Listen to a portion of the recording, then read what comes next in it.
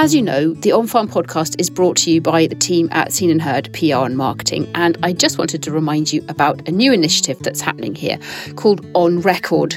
On Record is a project to preserve voices, stories and memories for the future with your very own audio recording. So we're recording memories of rural life. We're travelling around Scotland, working with families and organisations to capture precious voices of family members or staff members or long-serving office bearers, to preserve those for posterity and sometimes for historical value.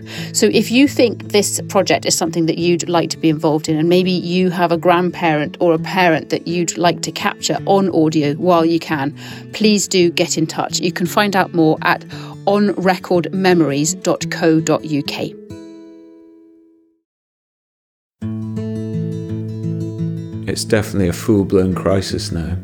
You can take one or two hits, but when you take hit after hit, it becomes quite hard to bounce back every time. Welcome to this edition of the On Farm podcast, where On Farm stands for Food, Agriculture and Rural Matters. It's Monty here for this episode, and you probably know by now that if you're a regular listener, it's usually myself or Anna who present the pods. And we also have producer Dave. But for this chat, Dave's with me. Hi, Dave. Hi, Monty. How you doing? Yeah, I'm fine. Dave, quite a lot of what we do on the pod is trying to be optimistic and upbeat, and we want On Farm to be the voice that talks up Scottish agriculture, puts the industry's best foot forward. But sometimes we've actually got to focus in, and the chat we're going to share in this episode, it's a bit of an alarm bell, isn't it? It's a warning. There's a key part of Scottish agriculture needing a bit of support. I think that's right, Monty. Yeah, I recently visited Angus and the farm of James Porter. He's a well-kent name in Scottish agriculture. Lots of people know him from his work with NFU Scotland. We'll let him introduce himself and talk a bit more about what he does in a minute. But I thought it was worth a chat with you beforehand, but just to set a bit of context, because It's a slightly different feeling episode this time.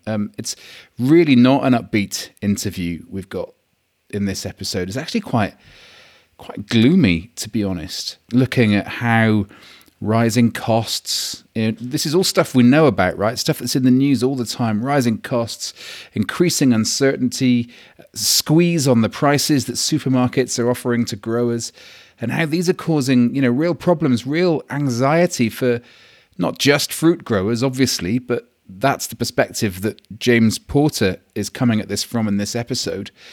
And he's looking ahead to a 2023 where people like him, fruit growers, vegetable growers, might be better off growing less, leaving polytunnels and fields empty, and perhaps taking less of a risk with their capital. We've already heard the word right at the top of the programme there.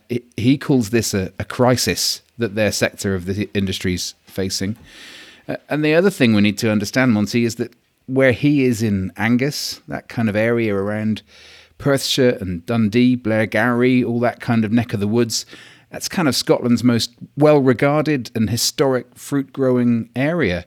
They're looking at growing much less, while as a country, we're probably going to be importing more fruit and veg from overseas. It's a tragedy. It's, you talk about crisis, that's James's words, as we'll come on to, but it's actually tragic to hear that. We need to boost business, we need to boost the nation's health, and we should be eating more fruit and veg. It's Scottish great. Fruit and veg, Monty. Scottish fruit and veg. Yeah, absolutely. Rather than importing. I mean, I guess from my own perspective, having listened to your interview with James and what's coming up, I feel the same pressures, and I'm sure farmers across the sectors feel the same pressures. But, something that we've never really touched on farm is the soft fruit sector. And I think it's great, and I hope listeners will have more of an insight into it. What better person to speak to about it than James Porter? So with that in mind, this is the plan. These sorts of episodes, while they might not be the most upbeat, they're not going to be a one-off. We need to really speak to people like James Porter to get just more of a feeling for the challenges ahead. And we're going to keep at this as a theme in 2023. We're going to be speaking to more producers and more people in the food chain like James. I think we have to, don't we, Monty? We have to just keep abreast of the difficult issues that the various sectors across Scottish farming are facing. Like, if we don't do that, what are we for as a Scottish farming podcast? But for now, here's James Porter. When I went to visit him, I found him, it was quite late in the evening. He was in his farm office. Everybody else had gone home, but it's fair to say he had quite a bit on his mind. We grow a lot of soft fruit, but also cereals, potatoes, and we have beef cow herd as well. I'm also director of Angus Soft Fruits and chair of Ringlink Scotland. So very much into that kind of cooperative side of business as well, which we talk to SAOS quite a lot on farm. It's really part of the infrastructure, isn't it? Tell me about your business here. Tell me about what's around us. You've mentioned that you've got soft fruit and cereals. What are you growing? Well, we grow primarily in the soft fruit side. We grow strawberries, but we also have 20 acres of blueberries. Cereal-wise, we grow wheat, barley. We have field beans in the rotation, oilseed rape. We also have grass in there as well because we're on a raised beach here, very close to the sea. We run right down to the sea.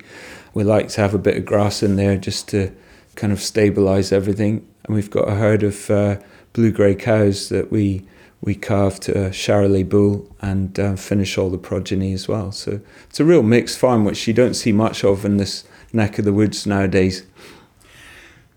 We were having a little chat before we hit record, and it's fair to say everything isn't roses just at the moment. We're sitting here in your office, and you're scratching your head a bit, aren't you, about politics, business, the future? Just fill us in. What's happening? What are the issues that are on your mind at the moment? Yeah, I know it's hard to know where to start, really. But I guess we have got issues with pricing with retailers and seasonal worker availability, and it's quite a long list. Just for context, this year we negotiated a wage increase of around 7% with our customers, and they agreed to that. Which is the supermarkets. Yeah, the supermarkets, and they agreed to that. They could just pass it straight on, and they didn't mind selling less because they were getting paid more for it. But at the end of the day, what it did mean was that the sales fell off a cliff. It's remarkable when you put the price of fruit up, how people just don't buy it as much. And that meant that although we sold 96% of our crop at that 7% increase, there was about 4% that we had to offload onto the wholesale market at knockdown prices. And that brought the overall average down to below the wage rise that we had negotiated. So we were actually worse off than if we hadn't negotiated a price rise. So I know it sounds ridiculous, but that's the fact. We're going to have to ask for more money next year, so there's going to be even less fruit sold, especially when you look at, it's a really tough time for everyone. We're about to go into recession. So I'm not particularly hopeful that sales will be massive in soft fruit next year. Sorry about all the numbers. Yeah, keep up with the mathematics. Not my strong point. But it is very clear, not just from what you're saying, but also from the way you're saying it. This sounds genuinely like a crunch point. I agree with you. You don't want to be seen as a moaner, and I'm not moaning because, we'll just batten down the hatches and do less of that and try and, just grow more cereals and potatoes or whatever if we have to. We'll find a way through for us. But I think it's a real shame if produce, not just soft fruit, but fruit and veg in Scotland, if there isn't more of it, because we need more of it, not less. It is a fact. And, I'm very aware that there are growers, and I might well be among them, who will have empty tunnels next year that will just sit and do nothing. They've got all the structures there with the tabletops there, but we know that at these prices, we won't make it. We'll lose more money by putting something in there than if we don't. So it's just a plain fact. What you're presenting is quite a complicated landscape of kind of levers and buttons and things that can be adjusted. The example you gave there of negotiating a 7% price increase with the supermarkets, probably thought you were doing all right. The unintended consequence of that was things got worse. What can be done? What levers can be pulled to alleviate some of that pressure? What would you like, for example, Scottish Government to do differently? Well, I'll come to Scottish Government if you like, but I could probably, just to finish up on the retailers, I think that going forward, I think we need to scale back a bit as growers, and I think it will happen naturally with people dropping out and just doing a bit less because they'll realise they're not going to make a margin, and then it will find its level at some point, I guess, but that will be a pity. I think the other thing that retailers could do particularly is, if they want to secure UK production and not bring in grapes from Brazil or cherries from Morocco in the middle of our season, which they did this year, then they need to commit well in advance to taking a crop from us. I can lock in my wheat a year ahead. I can lock in my potatoes all on contract. I won't grow an acre of tatties that isn't on a contract now. But when it comes to soft fruit, I can get a commitment on a price, but they wouldn't necessarily commit to taking the whole crop. So unless we get a solid commitment that they will take this amount of tons at this price, I can't commit to buying plants, which I have to commit to a year before, and not know what I'm going to get for them, because it's sort of big numbers, Dave. It's not like, oh, we can have a go at this anymore. It's big numbers that can bring businesses down. So the money you're committing, yeah. It's and the losses you can make it's eye-watering.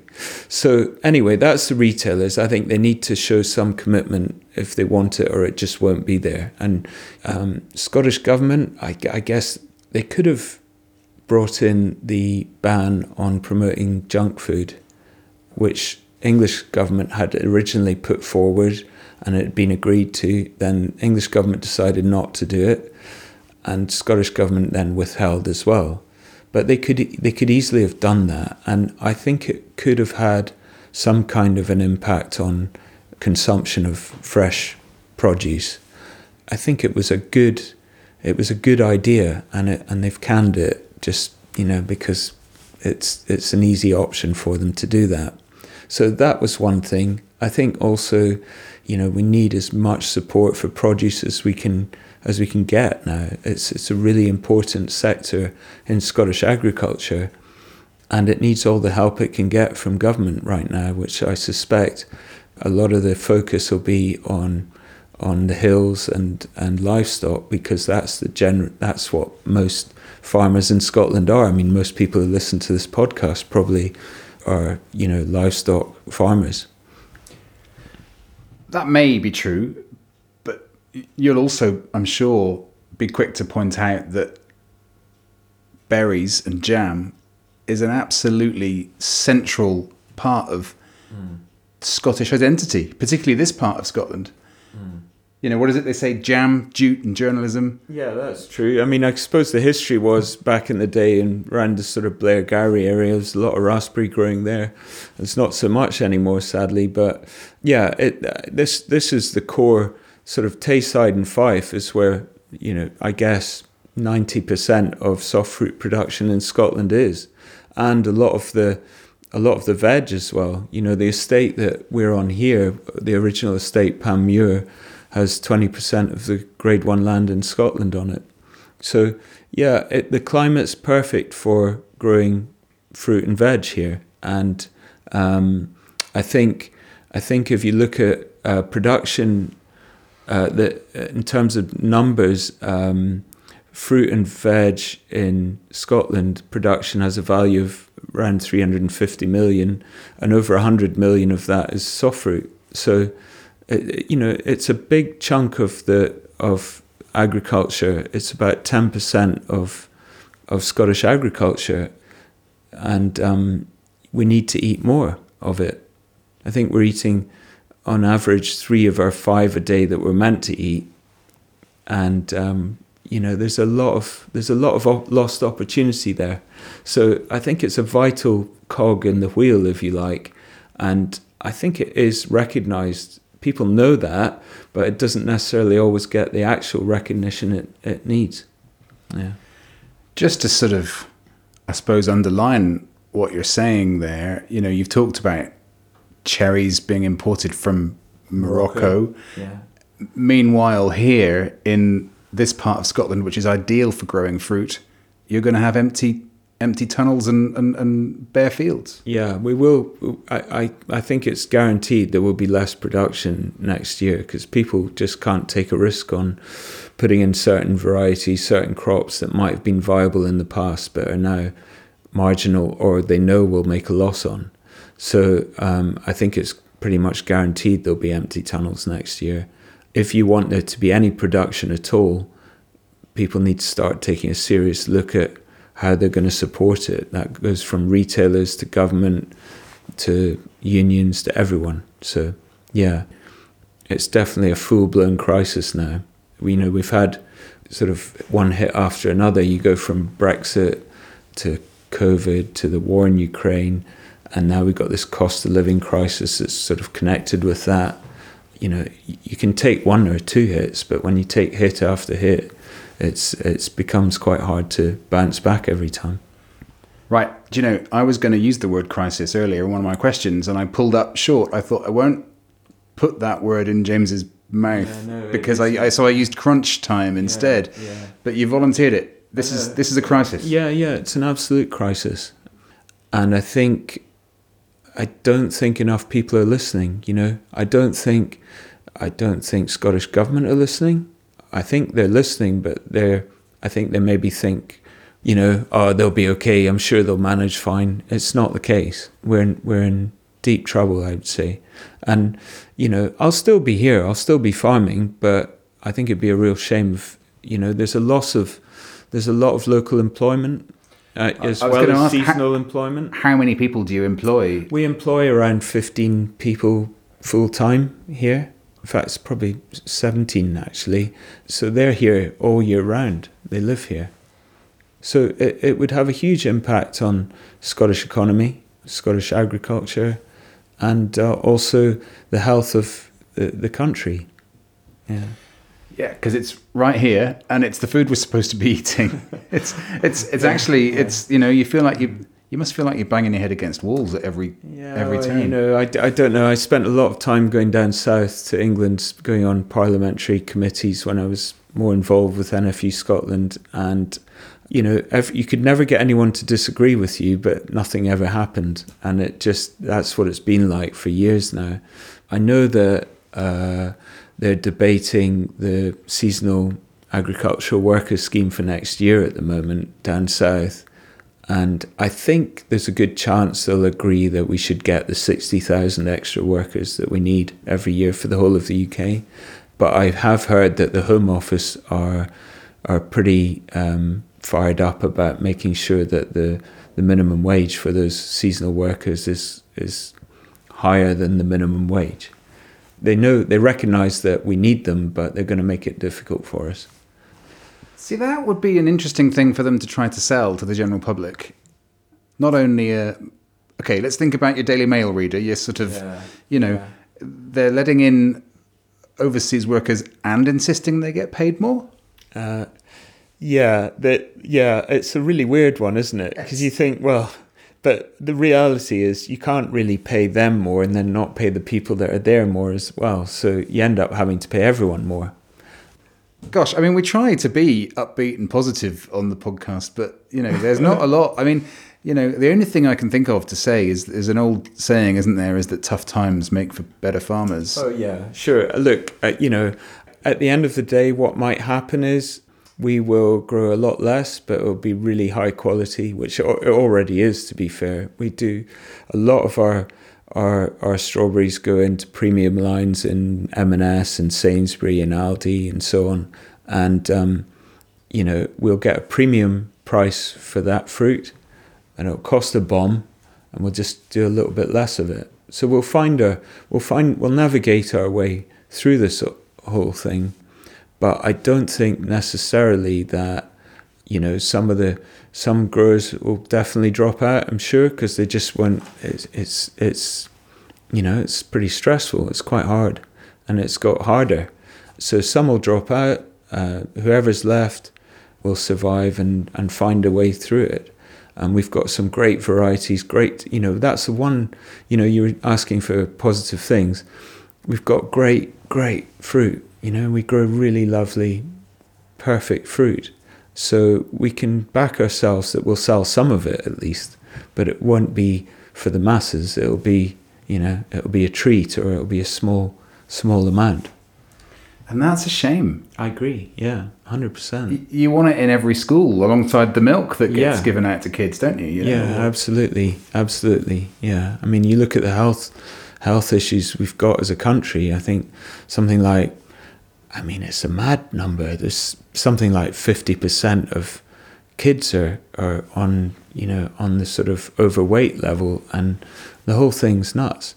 And then you add on all the mental health issues and heart conditions and so on to that. I mean, the cost must be something like 2 billion a year to us as a country.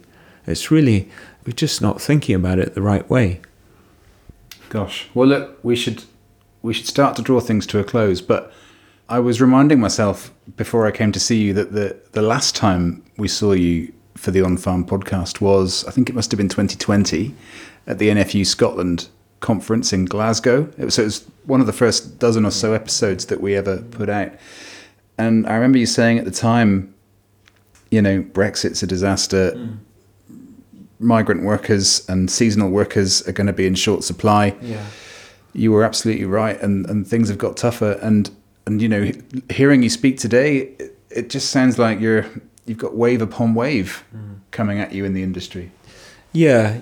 Look, I you know, Brexit was, I think it's pretty much clear now to most people, if you're honest with yourself, that it has been a disaster.